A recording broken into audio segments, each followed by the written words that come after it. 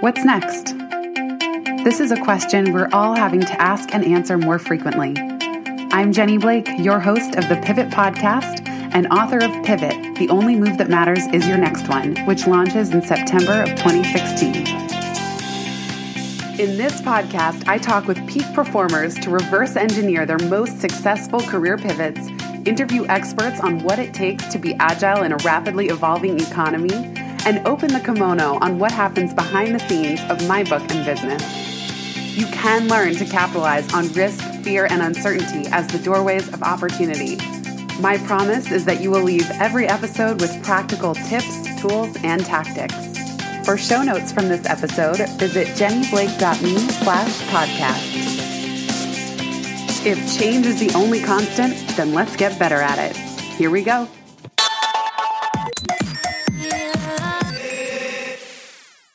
Hello, everybody. Welcome to another episode of the Pivot Podcast. It's been a while since I did a Behind the Books show, so today I'm going to share an exciting update, some stats I've been tracking on the writing and editing process, fears and gremlins that come in at the stage that I'm at, and all the activities that are involved leading up to the launch, which is in about 6 months. So if you're not interested in the writing or editing or creative process tracking, then this episode may not be for you, but stay tuned. We have some really good ones coming up, including a podcast on intuition, which I am so excited to share. All right, the big news before we go any further is I just turned in the final manuscript. I can't even believe I'm saying that. I don't have to edit that Word file ever again. It's really a bizarre feeling. I felt this way with my first book, Life After College, and I feel this way again, which is this book has been at the very front of my mind and consciousness for 3 years. I started thinking pretty seriously about what I wanted to write in January of 2013. And so to have turned in the final book, now here we are in February of 2016, I feel as though I've been running a marathon for the last 3 years with a 50-pound backpack on, and I just got to put down the backpack. Like every day since I've turned in the manuscript, the day just feels easier somehow. And I realized it's because I've had this thing weighing on my mind for 3 years. When I'm walking down the street, when I'm in the shower, when I'm sleeping, certainly during the day, and definitely when I was on deadline. And I made a point throughout the writing process, especially this time around, not to complain about it or say, well, writing a book is so hard. I really tried to focus on let it be easy, let it be fun, and that it's a privilege for somebody to pay me in advance, which Penguin Portfolio did, and pay me for my ideas. So it felt silly to sit around and complain about it being hard, but I would tell people, yes, it's a lot of work. And during the winter months, it's totally fine to be cooped up, but it gets harder in the summer to sit and work all day indoors. A lot of people recently have asked me on podcasts, like, how did you do it? And so in preparing for this episode, I went into Rescue Time, which is the plugin that I use to track how much time I'm spending on various applications on the computer. And I got some interesting stats for you. So I'm going to share those in a minute. But first, let me explain where we are in the process. So what I just turned in, it was the copy-edited manuscript. Basically, my editor, Natalie, and I, for the last year and a half, have been going back and forth on rounds, turning in where I'll turn in a draft, she gives feedback, I revise that draft. We've been doing that for a year and a half. For those of you organization geeks who want to know how I kind of tracked that, I had different folders in Dropbox for each major draft round, and then I would keep all my notes and files that I needed for that round in that folder. So I have 10 of these. I went back and counted. I have 10 of these all together, starting from when I got the book deal in October of 2014, and then all the way until the version I just turned in. I also had a corresponding note in Evernote that whatever month of the draft I was on, so let's call it this last edit, February, I would, in all caps in Evernote, call it February edit. And that's where I would track how long I was spending on the edit and all the odds and ends that I needed to fix. Because sometimes what would happen would be that I would turn in a draft, let's say July 2015. then I would be waiting for Natalie to review it, but things would come up on my mind that I might need to fix. So that's where I would keep those loose items in an Evernote called July 2015. And that way I knew I didn't forget anything between drafts. So and while Natalie would have it, I would print out the book. I would do a hand edit. My dad was so wonderful, helping with a few really major edits. And then this last round, as we got more and more detailed with our feedback, and as the manuscript really started to become final, Penguin sent it off to a copy editor, and then she just returned the book. And it's amazing how much the copy editor finds. I mean, I was blown away. I had a quote that I thought was from Charlie Munger. I'm smart in spots and I stay in those spots. And it turns out it's from Tom Watson, the founder of IBM. Well, thank goodness that the copy editor catches things like that, because it saves me big headaches and being totally wrong. So things like that. I had even misspelled a few of my own friends' names in the acknowledgments, just because tired typos. So the copy edit is priceless. And that just came back. I just finished reviewing it and I sent it back to the team at Portfolio. And anyone who knows me knows, I really do pay attention to detail, and I can sometimes be a control freak. So I sent it back and I'm like, are you sure you don't want me to look at it just even one more time before it goes to production? And they said, no, we'll review and we'll catch everything that we can. So that means I don't ever touch this Word file ever again, which is so wild. And now it's going to production, which means it will be laid out as it's going to look in the book, designed and everything. And the next time I'll see it will be printed 11 by 17 pages called First Pass. That I should get that in about 2 weeks, and then I'll have 2 weeks to hand edit any glitches or remaining typos that I can find. And from my understanding, that is really my last chance to edit the book at all. And then we print galleys, which are paperback advanced copies that go out to press and media and podcasters. And once the galleys come back, if we catch any mistakes in the galleys, we'll fix those. And then the book officially launches September 6th. That's where we are in the process. I'll share a little more in bits and pieces throughout the show. But let's go back to how much time does it take to write a book? When I wrote my first book, Life After College, I was working full-time at Google. So I mostly wrote on weekends. Sometimes I say nights and weekends, but usually I was too tired after work. And most of my big chunks of writing got done on things like winter holidays, where I really had 2 weeks off or a big block of time off. That book really got written on weekends. And that was intense for its own reasons, because Google was very intense during the week, high intensity environment, and I had a big workload. And then to kind of not have a break over the weekend, that was tough. What was hard this time around, hard in a good way, is that I've been running my own business 5 years now. And so to have this project be top of mind for the last 3 years would have been nice to just write the book every day, but that wasn't the reality of my situation. And so in a way, I had more weighing on me because I still really needed to earn a living. I didn't just have a paycheck coming in every 2 weeks while I worked on the book. So in saying that, I really, over the last year and a half, which is the biggest chunk of when the writing got done, I would say it was an average of an hour a day. And that's what I've been telling people who ask, that for the most part, this book got written and edited with an hour a day. Now, there were definitely weekends where sun would rise and set and I would not move from my desk, where I would have to read the whole book in a 6-hour window and try and catch any last things. And I've read this book so many times already. I'm really proud of it, but oh my goodness, once you've read the same book, even if it's your own, 10 or 15 times, it starts to get a little tedious. So yeah, there were some days where I would put in 10, 12-hour days and some weeks that were really intense. But oftentimes, the most that I could do was 1 or 2 hours before getting into email and calls. And sometimes I would be traveling for speaking engagements and I couldn't do anything for multiple days in a row.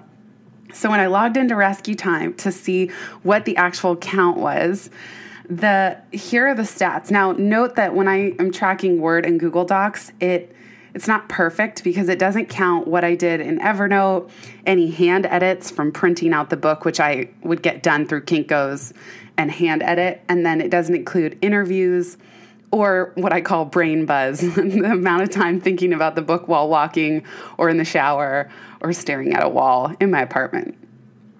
Okay, so in 2014, unfortunately, I didn't use rescue time in 2013, but that's when I wrote the first proposal that my agent rejected. And it wasn't until 2014 that I even resubmitted another proposal to her. So in 2014, I spent 45 hours in Word. You can assume a lot of that, most of that was on the proposal, because I don't use Word for anything else. Usually, you guys know me, I use Google Docs for everything. And I spent 251 hours in Google Docs. And a lot of that time was spent doing NaNoWriMo, where I did it, 15 to 30 minutes a day. And that's where I got a big chunk of the shitty first draft of the book done. I say shitty because what I turned into my editor in December of 2014, we ended up since cutting 2/3, if not 3/4 of that material. So I had to do a big rewrite in the beginning of the year. The bulk of the writing happened in 2015, and I spent 240 hours in Word and 122 hours in Google Docs. And again, that doesn't include the interviews and some of that time that went into it. And then in 2016, as I reviewed the copy edit, that was my main activity so far this year, 16 hours. So the total, when I added everything up, is 673 hours. And if we look at the bulk happening over a 1.5 year period, the bulk of the actual writing and editing, if you divide 673 by 16 months, you get about 42 hours a month. So it actually does average out to a little over an hour a day, plus or minus. If you want the true time of working on the project, I would say either double or triple it, just because by doubling it, you would get all the hand edits and research. For example, the 16 hours tracked in Word for the copy edit was more like 30 hours, because when I tracked in Evernote, it was about 30 hours, because a lot of it had to be researching and finding new sources for things, figuring out how I wanted to say something. So there was a lot that would happen even on the side of what got tracked with rescue time. And then when I say triple that number, that would be for all the research. So how many books have I read in the last 3 years that counted as part of the research that went into the book? That's also a significant chunk of time. But at least the 42 hours a month stat gives you an approximation for how much time was at the computer in Microsoft Word writing and editing and finessing copy. I thought that was interesting, and I think hopefully it's encouraging for those of you who have creative projects. That it's encouraging to me. I mean, to think about, and I will say it does require a lot of focus and a lot of discipline. And while I had some periods of an hour a day, there were other windows where it was just super intense, like 30 hours on the book in 1 week, or one weekend I spent 20 hours working on it over 3 days. But they balance out. And I think it's encouraging to know that with an hour a day, we can get big things done. One thing I noticed when I turned in this round was just the fears that come in at this stage. Because I was turning in this final version the last time that I would get to edit the Word file, I realized, only in hindsight, that when I was writing the book, I kept saying, like, don't worry about other people, what other people will think. And I really tried to just focus on doing the best that I could to convey my ideas. And if there were things I were unsure about, or parts that I was wondering or worried if they were cheesy, I just said, I'll worry about that later. And that was very helpful to get the book written. But as I turned in this last round, I started getting these gremlins, like, are you sure you want to say that? Are you sure this isn't cheesy? This whole book is a pile of cliches. That's my usual gremlin that came in with my first book. And part of the reason that this comes in so strongly at the end is that I'm done. I can't fix much anymore. So that was just an interesting observation. And I think it's only natural to have those fears come in at this stage of the process, because it's this vulnerable place of finishing the ideas to the best of my ability. And pretty soon, what's been only in my head and in my computer and then shared with my editor and my very early readers, pretty soon, these ideas are going to go out and be exposed and be up for judgment. And I totally get that that's part of the process. It's still nerve-wracking. Even the idea of sending galley copies out. I have an idea in my head that I hope this book is helpful, and I hope that people get a lot of value out of it and really see some new creative ideas in here, or new ways to talk about what's already happening in our economy or when going through a career change. But I don't know for sure, and there are no guarantees. And so it is nerve-wracking to think about the work getting out there and being exposed. And then certainly when the book comes out, and, 1-star reviews rolled in for Life After College, and I realized they don't kill you. The way I thought, like, oh my God, I'll die if anyone says this. Nobody can really say anything that's meaner than my own gremlins kind of came up with during the process, and in a way that helps me do the best job that I possibly can. But that's the whole point. I mean, when the 1-star reviews roll in, it's like, some of these people, I was wondering, well, what does this person do? At least I wrote the book and put it out there. And they were saying things like, Jenny probably goes and cries. She's going to go away and cry after reading this review. She sounds like I don't remember what he said, like a hormonal teenager. I don't know. People can be really mean. But knowing I did the best I could and that this is important to me, I mean, that really overrides any fear of 1-star reviews. And I think it was my brother who told me that at least low reviews give some legitimacy to the book page. If it's all 5 stars, then it doesn't even look real. So those are some of the fears that come in at this point. But mostly the feeling is really excited. And again, this wild feeling of every day being easy somehow in comparison to running the marathon with the 50-pound backpack. I just feel light, and doing normal work tasks feels manageable. Whereas when I was working on the book, things like I even this year when I was working on the copy edit, I hadn't even opened my mail in 3 weeks or done laundry. These really simple things that now that the book is turned in, I just feel like I have access to a whole new part that had gotten full part of my brain. So what's coming up?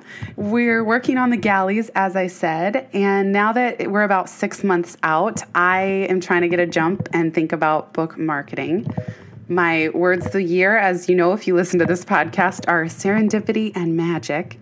So one of my goals is to get curious and allow for some of that while I think about marketing. That, yes, I will work hard, in quotes, but I don't want to just run myself into the ground. As I talk about on my website, I love helping people move beyond burnout and think about systems at the intersection of mind, body, and business. So it's on my mind. How can I launch this book in a big way while staying open to serendipity and magic and not feeling like I need to push the river or force it somehow?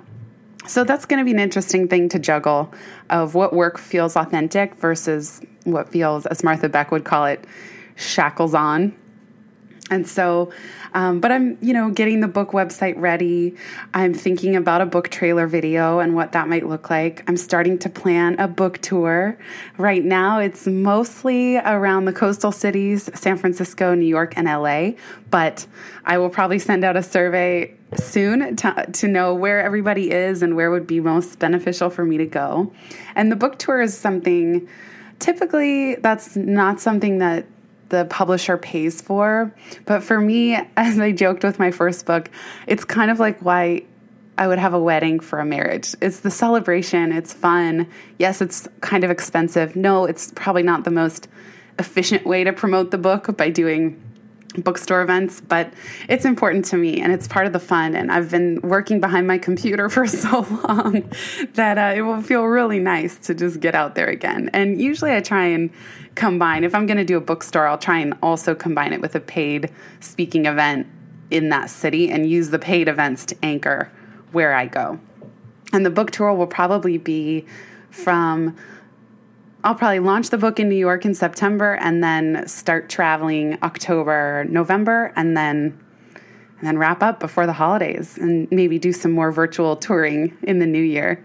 I'm probably going to do most podcast interviews in July and August, and then ideally have those launch in September. So, hey, I apologize in advance if you start listening to podcasts in September and more than you would like are about Pivot, but hopefully they'll all be interesting. I don't know.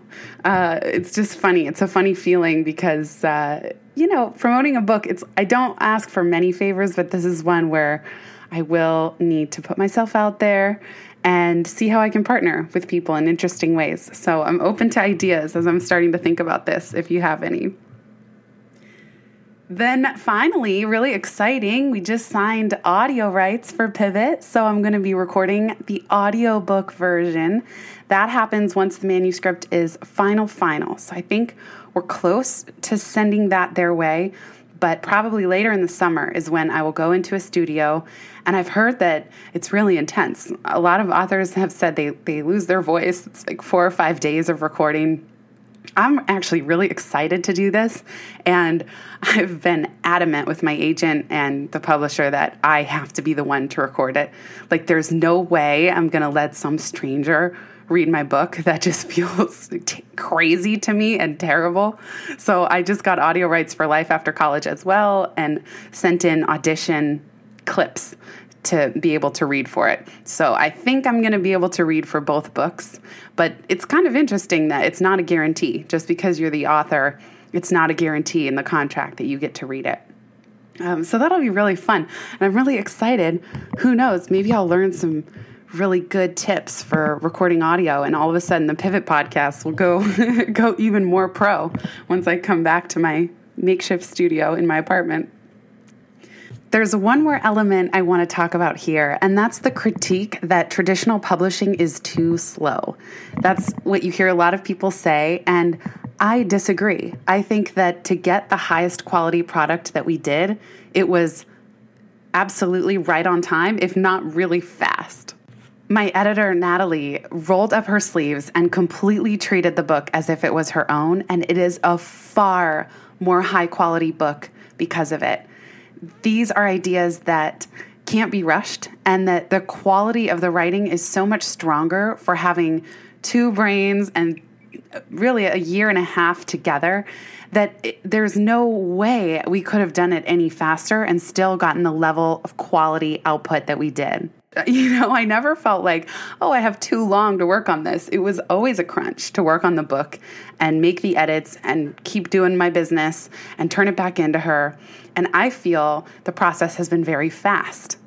Some of you may remember, if you subscribe to my Behind the Business newsletter, that originally the book was supposed to come out in March of 2016. So it would be coming out right about now. When Natalie first told me that we were behind schedule and we would have to delay the launch, and then told me that they were slating it for September, I cried.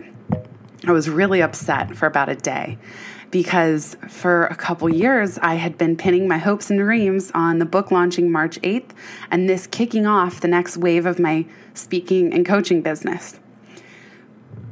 So I was upset for a day.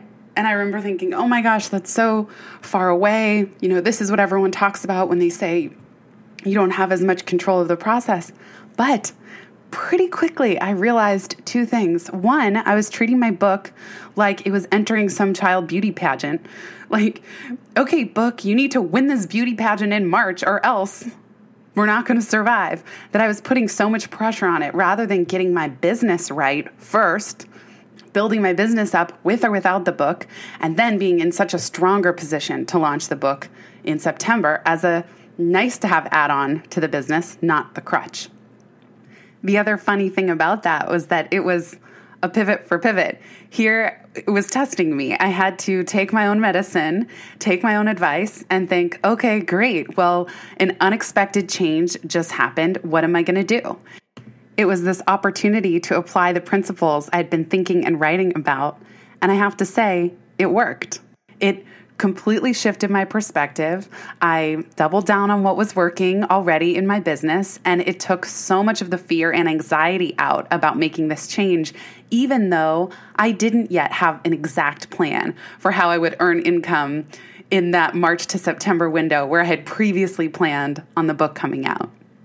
Secondly, there is no flippin' way I would have been ready to launch this book right now.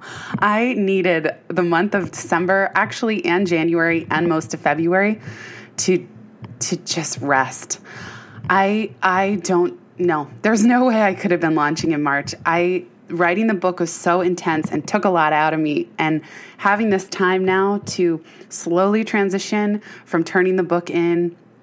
And in Q4, October through December of 2015, I also did a huge Pivot brand project with ABC Design Lab and launched the Pivot podcast, as some of you know. So there was a lot going on that if I was also trying to build up the marketing window and be doing all these podcasts and starting to travel right now, there's just no way. Now I have 6 months to think about those things. And so once again, while from the outside, someone could say that it's slow, I am so grateful for every minute that I have to just tackle one thing at a time and do it with the utmost quality to the very best of my ability.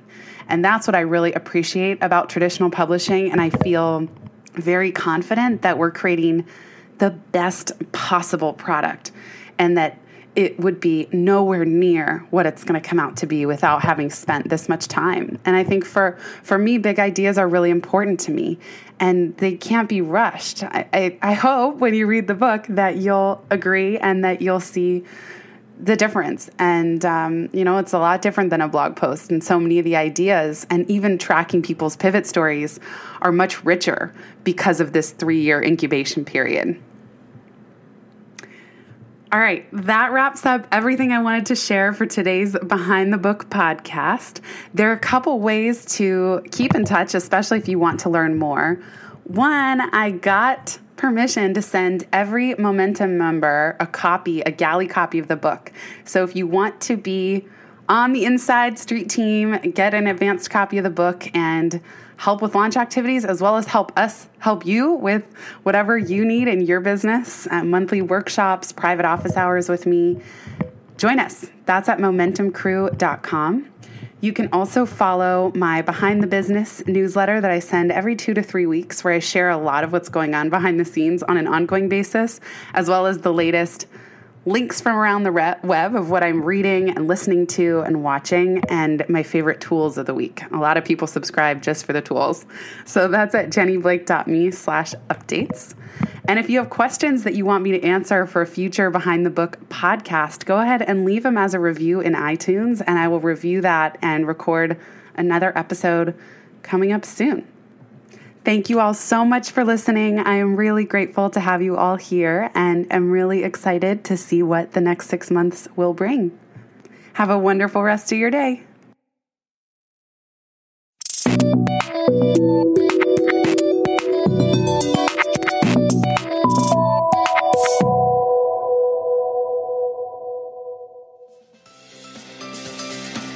Thanks so much for listening to this episode of the Pivot Podcast. To learn more and get in touch, visit jennyblake.me, where I blog about systems at the intersection of mind, body, and business. Or find me on Twitter at Jenny_Blake. And remember, build first, then your courage will follow. Hasn't it always?